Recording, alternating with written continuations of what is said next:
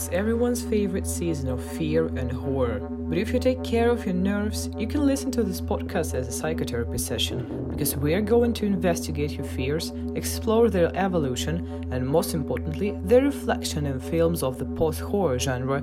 To get to the bottom of the nightmare, we invited David Church, postdoctoral fellow in the Department of Gender Studies at Indiana University and author of the book called Post-Horror, Art, Genre, and Cultural Elevation, which paperback edition is coming out in February. We continue to tell our readers about new trends in filmmaking, and the concept of post-horror has appeared not a long time ago. But is it correct to call it an independent genre? Yeah, that's a good question. Some film critics did describe it as being a subgenre. I tend to see it as just part of the larger genre. You could make the case that you have art films over here, and that's a particular mode rather than a genre. Because obviously the art film, you can have all sorts of genre examples within. Anybody can take sort of the art film approach to genre. And I think that's kind of what these films are doing. It's like an art film approach to an existing genre. And of course, there's a long history of that going all the way back to, the Cabinet of Dr. Caligari back in 1920, right? It's not like it's anything brand new that art films and horror films have been mixing together on a stylistic level. But I think what is new, or what seems new about these films, is that a number of them came out right around the same period of time, like around 2014, 2015, with films like The Babadook, Get Out, It Follows, The Witch, and so on. And so critics started to notice these films coming out, this little cluster coming out all at once over a 1 or 2 year span. And they were trying to sort of like figure out, okay, is this a new genre unto itself? Is it a subgenre? Like, what exactly do we call this new cluster of films? And so one of the things I tried to do with this book was to say, well, okay, let's look at the longer history of art films and the longer history of the horror genre, and see that, some of these traits that we see going on in this sort of new wave of films is not necessarily new. We can find precedents for a lot of these things around grief, or things around gaslighting and so on, in movies like Rosemary's Baby, or Don't Look Now, or any number of art films from the past. But the fact that a number of these films were sort of like crossing over into multiplexes, that was another part of what made this seem like a new development. Because previously, maybe some of these art horror films would only show at little, art cinemas, and they wouldn't get that much wide exposure. But this particular group of films started to cross over into regular movie theaters, and started to get seen by a much wider range of people than you might have had if they were just simply at little art houses. And so that, I think, was also driving the conversation, because you had a lot of viewers who might consider themselves to be horror fans, but I would consider them to be a little more of like casual horror fans, like people who enjoy going to see horror movies, but are sort of expecting, kind of some cliched elements like the jump scares and a lot of focus on the monster and things like that, and not really expecting to go to a horror film and potentially feel bored or feel like disturbed, or feel like this lingering sense of dread that extends throughout the film, and even continues after the viewing experience. Because a lot of post-horror films, or elevated horror films as they were also called, a lot of them are not really fun experiences, or at least conventionally fun experiences to sit through. You sort of have to approach them like you would more of an art film, that kind of like contemplative mode. And so I think that mix of like critical expectations versus more popular audience expectations, and how those things didn't necessarily line up with each other, that was a big part of what was driving this question of, are these a new genre unto themselves that seems to be somehow not horror, or is it simply a longer part of the horror tradition? If we talk about such films from the audience's point of view, what's the main difference for them between a mainstream horror and one that we classify as a post-horror? I think around that time, some of the earlier art films, again, they didn't necessarily get the wider exposure as far as crossing over. But a lot of the ones that came out around 2015 seemed to have kind of a slower and more detached style to them. They seem to have a lot more influence from like global slow cinema. So like a lot longer shot lengths and shot durations, more sort of a cold and almost kind of clinical approach to how horror was being depicted on screen. So the monster was being downplayed a lot more and maybe seen only very indirectly, and maybe more the focus on themes around grief and dread and explorations of the landscape and things of that nature. Things like family trauma as driving the horror film in maybe a somewhat more substantial way than what you might have seen in some of the films before that point in time. Yeah. So if you look at some of the earliest films in this cycle, something like The Babadook or Goodnight Mommy, those films are almost like flip sides of the same coin as far as looking at what happens when you have some deep family trauma where someone has died unexpectedly, and then people are grieving improperly, and the improper grief is driving the creation of the monster. Like in Hereditary, right? Yeah, exactly. Yeah. Hereditary is one that really sort of like encapsulates this. Yes. In a big way. Many critics write about the rather clear differences between post-horror and what we used to understand as horror films, but no one has ever spoken about it as about something independent. So what's the difficulty in separating it? Yeah, I mean, the difficulty in doing so is I think it was a lot of sort of high-minded film critics who wanted in some way to say, hey, we can claim these films as somehow not classic horror, because they don't have the jump scares. They have, more supposedly smart ways of approaching the genre.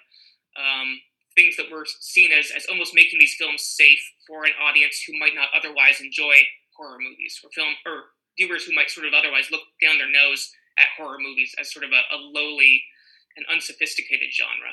A lot of these attempts at naming have a lot of elitism and snobbery built into them. So when people would describe them as, well, they're not horror, they're post-horror, or they're elevated horror, which of course suggests that you have horror somewhere down here below, and we can somehow bring it up to this higher cultural standing if we mix it with, the kind of like family chamber drama or things like that, or the kind of like, Bergman-esque existential drama that we might associate with kind of classic European art cinema.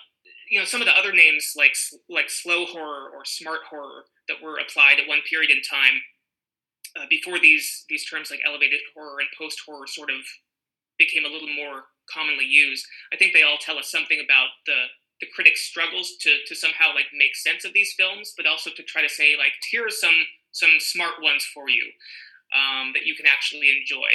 And so a lot of those efforts at trying to, at least on critics' parts, trying to like segregate them away from the rest of the lowly horror genre are things that then a lot of like really long time genre fans, people who had tastes in like, the high, low, and in between levels of the genre, a lot of those fans really pushed back on it and said, well, the horror genre has always had, intersections with art movies. It's always had a mix of, really sophisticated films, but then maybe also really lowbrow films that are still managing to say something smart or at least something meaningful about society.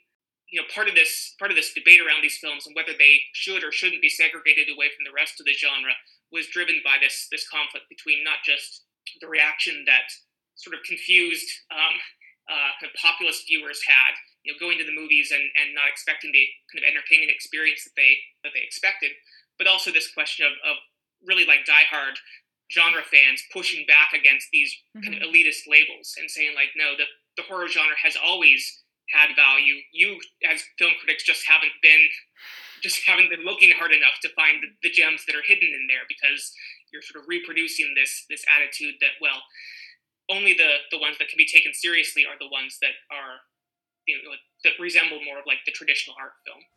Since no one has yet taken on the responsibility of singling out post-horror as a separate genre, there are plenty of other terms, for example, slow horror, smart horror, indie one, prestige, and elevated. Should we take them all into account as complete units, or are they still part of something bigger? I mean, that's a good question, because one of the things I tried to do in the book was to say that there were particular reasons why film critics were grappling with all of these terms and always trying to add new little evaluative labels to horror, whether that be slow or smart or prestige or indie or whatever it was. What I think is interesting is that I think all of these terms are flawed, even elevated horror and post horror. I mean, I use post horror just as sort of a shorthand to say, this whole body of films, which contains a lot of these stylistic traits. But I'm skeptical about whether we should use a term like post horror in the way that it was originally used by a film critic like Steve Rose, who was, again, trying to sort of segregate these films away from the rest of the genre and basically look down his nose at a lot of the rest of the genre. So I think there's value in looking at the different types of labels that were used and sort of like blended together over this 2 or 3 year period when people were trying to figure out what should we actually call these things, because all of these attempts at trying to name or label the films tells us something about what these films might have been doing differently, what film critics were picking up on, whether that be the influence from slow cinema more broadly, which is generally not associated with genre movies. It tends to be associated with more sort of like realist, movies about people struggling in industrial or post-industrial situations. And we could look at a really, really recent post-horror film like Lamb as a good example of that. Has very much a kind of slow horror, a sort of slow cinema aesthetic to it, and even has Bela Tarr as one of the executive producers. So, those sorts of things tell you about like some of the influences that film critics were trying to pick up on, but then also what might have been confusing to other horror viewers who might have seen the trailers for these movies and felt sort of confused or frustrated when the trailers that a company like A24 puts out when they're distributing these films might not necessarily deliver all the scares that they're expecting. If you're looking at the trailer for a movie like Hereditary, that movie is genuinely terrifying in all sorts of ways. Whereas if you look at the trailer for Lamb, it makes it look like more of a horror film than it actually is in many respects, at least if you're going in expecting it to be a conventional sort of horror.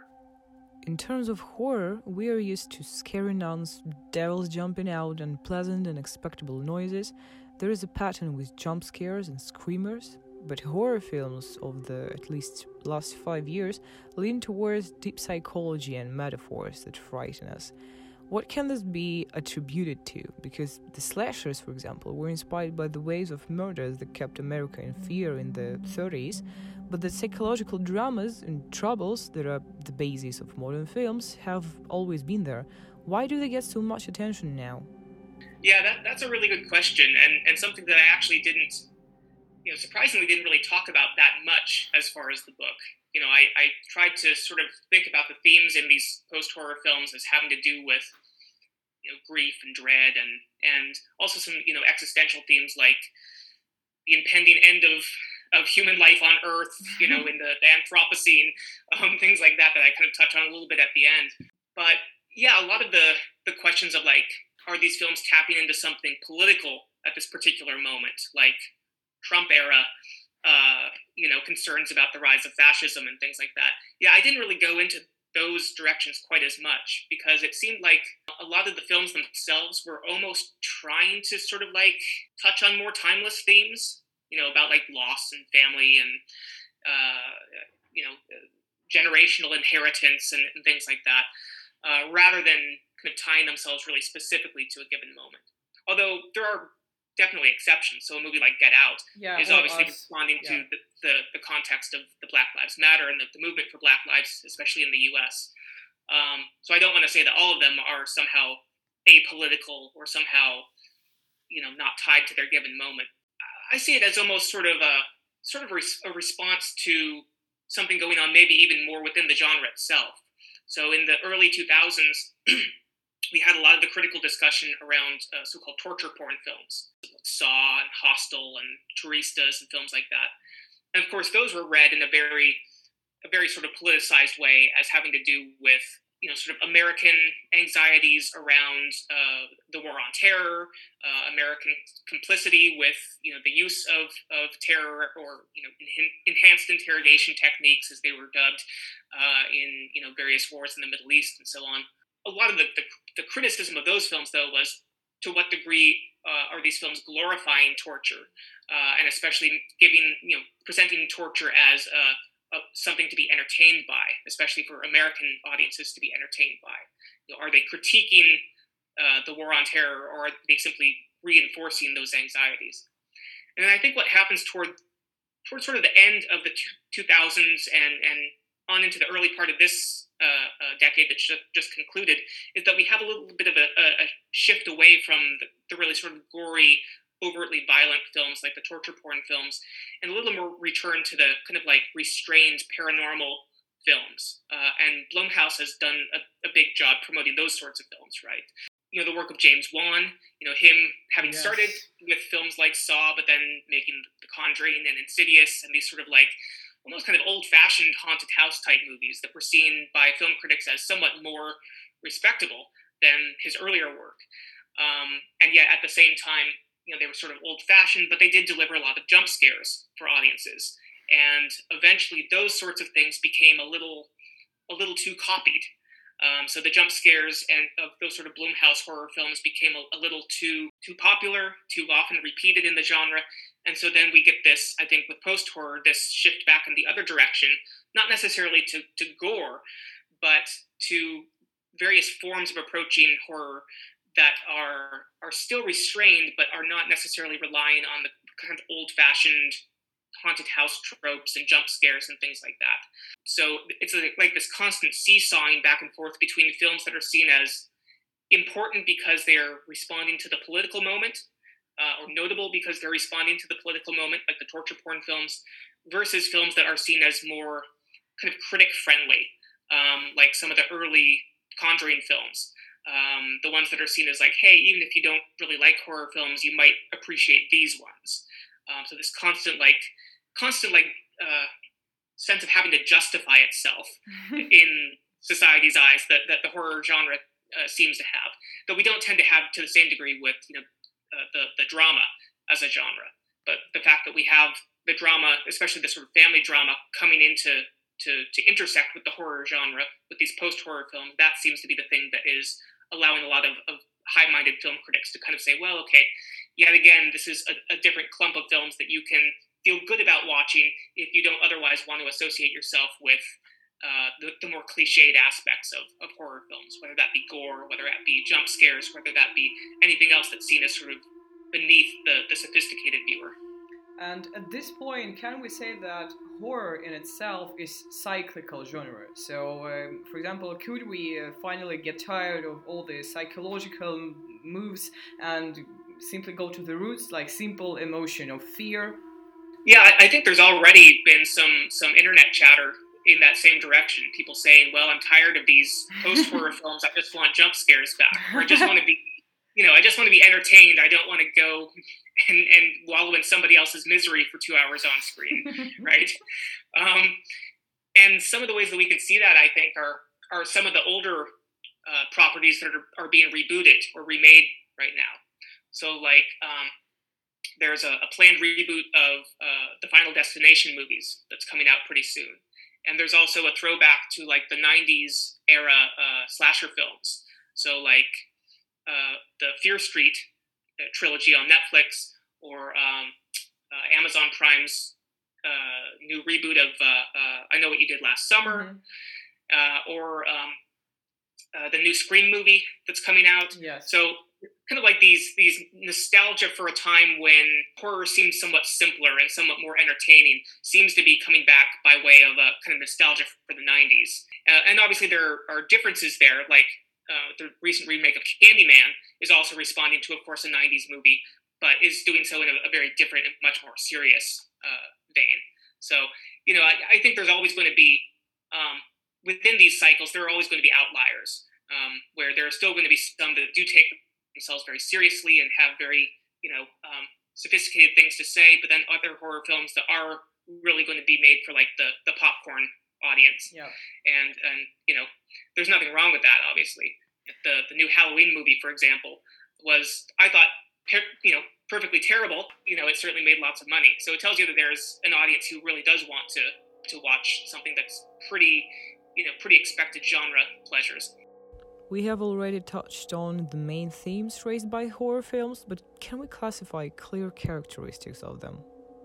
Yeah, I mean, some of the general traits that I associate with these films, and I should say that even though I've already mentioned that a lot of these films have themes like existential dread and trauma and grief and mourning and things like that, the thing that for me really makes post-horror what it is the stylistic approach to these themes. Because if you look at a long history of horror films, there have always been horror films that have talked about grief and existential dread and things like that. But it's the way that these films stylistically approach those themes that I think is what marks them off as somewhat different. So the sort of minimalism in terms of style, the avoidance of jump scares. There may be a few here and there, but by and large, there's a lot more narrative ambiguity, more ambiguity that you would associate with things like the general kind of European-styled art film, for instance. So open endings as part of that, character motivations that are not quite as clear-cut, a different experience of time while you're watching it. So they might be much slower. The narrative might seem much more drawn out. And again, you don't have those little punctuation moments of jump scares that you might have if you're watching a more conventional horror film. Maybe more of a focus on the landscape is something that you see in some of them, not in all of them, but in some of them. So focusing on space and sort of the small insignificance of the human as far as where they're at in space, which we can find in both rural examples like Lamb or urban examples like It Follows. And really, I feel like the minimalistic style, the slowness, the sparseness, the fact that there's almost a visual distance from what we're seeing, in much the same way that there's almost a genre distance or distance from genre tropes as far as how these filmmakers are approaching the genre. That is something that I see going on. So it's sort of in a sense, the filmmakers who are approaching a horror film with more of an art cinema mindset, they're almost reproducing on a textual level that sense of distance that they have from kind of conventional genre tropes. They're kind of visually creating that sense of distance as well through the very style that they're using. If mainstream horror films like The Conjuring, for example, were made for us to squeeze into a chair and sleep with the lights on, what are the aims of modern horror films? They do seem to be, I think, wanting to use the horror genre as kind of a stepping stone to explore larger dramatic themes. So if you look at a film like Midsommar, you have the basic folk horror elements there, and obviously a lot of influence from a film like The Wicker Man, obviously, as a skeleton for that project, then exploring these themes around grief and around gaslighting and things like that, and maybe making space for thinking about, in that particular film, sort of emotional abuse within romantic relationships. And so the horror is sort of like lurking there in the background. It's always there. You can always see something is happening and know that something is very wrong. And obviously we feel with the main character that something is very wrong. She suspects that something something dreadful is going to happen. And obviously that's informed by her family losses, but it's also informed by what's going on with this sort of emotionally abusive boyfriend of hers. So, those sorts of things where you have the horror as kind of a backdrop to then explore the family themes or more existential themes with a movie like A Ghost Story or even like religious themes with a movie like Mother, Darren Aronofsky's film. These could all be ways that these filmmakers are in one way or another trying to sort of take the genre but decenter it from view a little bit, view it with a little more of that sense of aesthetic distance, and then use it to explore these seemingly more serious themes, or at least themes that we might associate with more respectable genres like the drama. There is a big difference between the old horrors and the modern ones in their atmosphere or suspense creation. Maybe we can mark the differences in the way horror was presented then and now. Yeah, I mean, I think the post-horror films, the new horror films do seem to have more sense of atmosphere. They're not as much driven by discrete narrative beats. So for you as a viewer, you feel like you're kind of soaking in these atmospheres for a longer period of time. And so one of the ways that I describe that is that they're kind of powerful affective experiences, right? Like we maybe don't have particular characters or character actions that we can associate this feeling of dread with in this sort of emotionally directed way. We might have this more free-floating sense of affect where we feel uncomfortable watching the film, but we're not really sure why. Something just seems off. So a film like It Follows, obviously we have this sense of like we know that there's a monster walking, constantly toward the protagonist, and we have this sort of kind of conceit, which is obviously sort of inspired, at least in part, by the slasher film.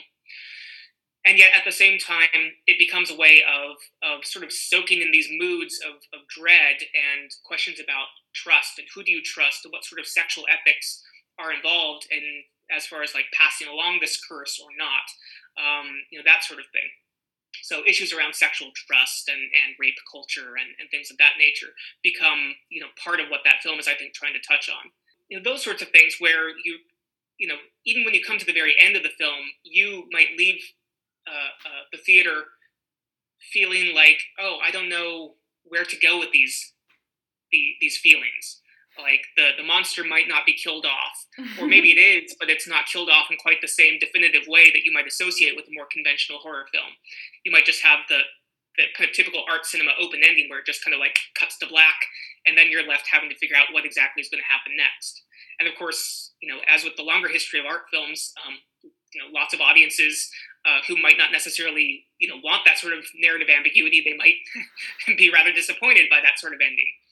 So, like as you mentioned with a film like It Comes at Night, the fact that there really is no monster in that film, despite the way that it was first marketed. And so we end up with just this kind of claustrophobic family drama, and the post-apocalyptic stuff is all happening there in the backdrop with the disease that's never really explained to us. But it definitely doesn't deliver the sorts of thrills and the sense of closure and satisfaction that we might associate with, a post-apocalyptic film like I Am Legend or something like that. So something about that, the atmosphere of these films being almost troubling to viewers, and then high-minded film critics saying, well, we can appreciate that these films are doing something sophisticated, even if then more populist audiences might say like, oh, nothing happened in this movie.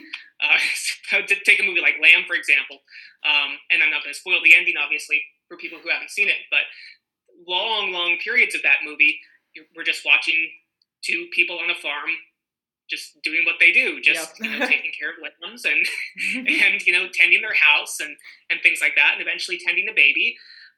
But it's not until the last act or so that some real complications start to set in. Those sorts of things could make it very difficult for a lot of viewers who are coming in expecting something more conventional. The main creator of post-horror movies is now undoubtedly Studio A24. But what's so special about their approach to the filmmaking process? Yeah, I mean, I think A24 has really made a kind of a brand name for themselves around post-horror. Because they've been more willing to go into the festival circuit and really take chances on some of these younger filmmakers like Robert Eggers or Ari Aster and others, and really sort of promote their work in such a way that where it's crossing over from the art house audience, where those films might have previously only found a home, and now they're coming into multiplexes. So part of, I think, what has made A24 so successful as a brand is that they've been able to find particular types of films that they want to distribute, or particular films that they want to produce, that all seem to have this minimalist vibe to them. And you can see that applied to some of their other genre films, or not even genre films, but films like Moonlight, for example. A24 obviously made a big name for itself when Moonlight became, a Best Picture Oscar winner, and still though has a very similar aesthetic to a lot of post-horror films, but is definitely in a very different genre category. So there's something about A24's kind of in-house style which tends to be very slow, very restrained, much more kind of drama-oriented, which affects a lot of their films. Even in some of the ones that might be comedies, like Lady Bird. Zola is a little bit different because that's a little more energetic, but a lot of their stuff tends to have that sense of stylistic restraint that I think characterizes a lot of post-horror. And that's something that also sort of differentiates A24 from, say, a lot of the Blumhouse films, which have, of course, also become one of the big brand names in the world of horror over the last 10 years or so.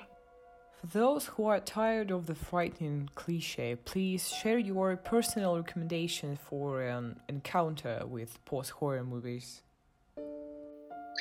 Yeah. I mean, for me, the film that really got me into it in the first place was It Follows. That I think is a great starting point because, as I mentioned before, it's sort of taking some of the slasher tropes from the 80s and 90s and doing something very different with them as far as gender and sexuality, which I think is really, for me, I thought really interesting. But also, there are films like A Dark Song, which I think haven't gotten quite as much credit. So yet another film with a main character who's a woman grieving a lost child, but the whole narrative is built around a sort of occult ritual, and not sort of like a kind of like spooky spiritualist occult ritual like we see in Hereditary, but rather like a high ceremonial magic tradition that basically takes up the whole narrative.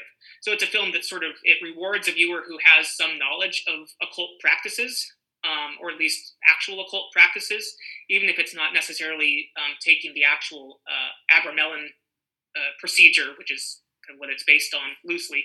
It's not completely accurately depicting that, but it's giving us, I think, a more nuanced depiction of occult practices than what we would typically see in horror films, where it's just simply used as something that's kind of a goofy little effect and just about conjuring demons and things like that. Here it's really approached in a much deeper and I think smarter way. So, there are all sorts of films like that, or even just, films like Under the Skin would be a good example of a film that's sort of post-horror, early post-horror, but also science fiction. And, Netflix has done a pretty good job at putting some of these films out there also. So a film like I Am the Pretty Thing That Lives in the House, Oz Perkins' film, that's another one where you're taking sort of like the ghost story, but you are twisting it in such a way where it becomes sort of a meditation on time and generational inheritance and things like that. So, there are all sorts of ways in to these movies beyond the obvious, most obvious candidates like It Follows or The Witch or Get Out or films like that. And I think it's going to be really interesting over the next few years just to see how far this trend is going to go. Like, is it going to be just sort of a decade-long cycle that's going to play itself out, or is this going to have a much longer tradition or a much longer staying power within the genre as we move ahead? And part of that might be a question of where companies like A24 end up going in the future. Are they going to keep doing what they've been doing over the last 10 years, or are they going to change things up eventually? I don't really know. And what do you think we should expect from such films in 5 years, for example? Where can it all go? I mean, again, I think there will be this, and there already are signs of these returns to more sort of popcorn horror movies.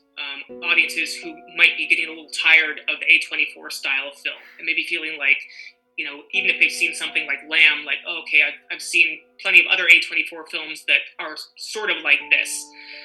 Maybe feeling like that sort of thing is becoming played out or becoming almost a little cliched in its own right. I think it's going to be interesting to see whether it's no longer companies like A24 who are putting out these sort of post-horror films, and maybe we'll start to see more influence in more mainstream horror films, major studio-based films that are starting to take some of the post-horror style and incorporate them.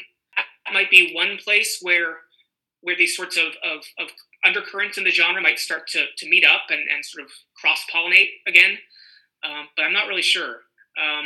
It seems to be probably this kind of seesawing back and forth between visual restraint, and then we'll probably have more gory films coming along as well as something that audiences want to see inevitably at some point in time. So whether we find some way of combining some post-horror style with more gory stuff and doing it effectively, which, I guess Ari Aster has done a little bit with a few of his films, but yeah, it'll be really interesting, I think, to see where these seesawing motions within the genre start to go, whether we're just going to go back in a more predictable direction or whether post-horror is going to have that staying power as something that's stylistically informing the genre in a more mainstream way.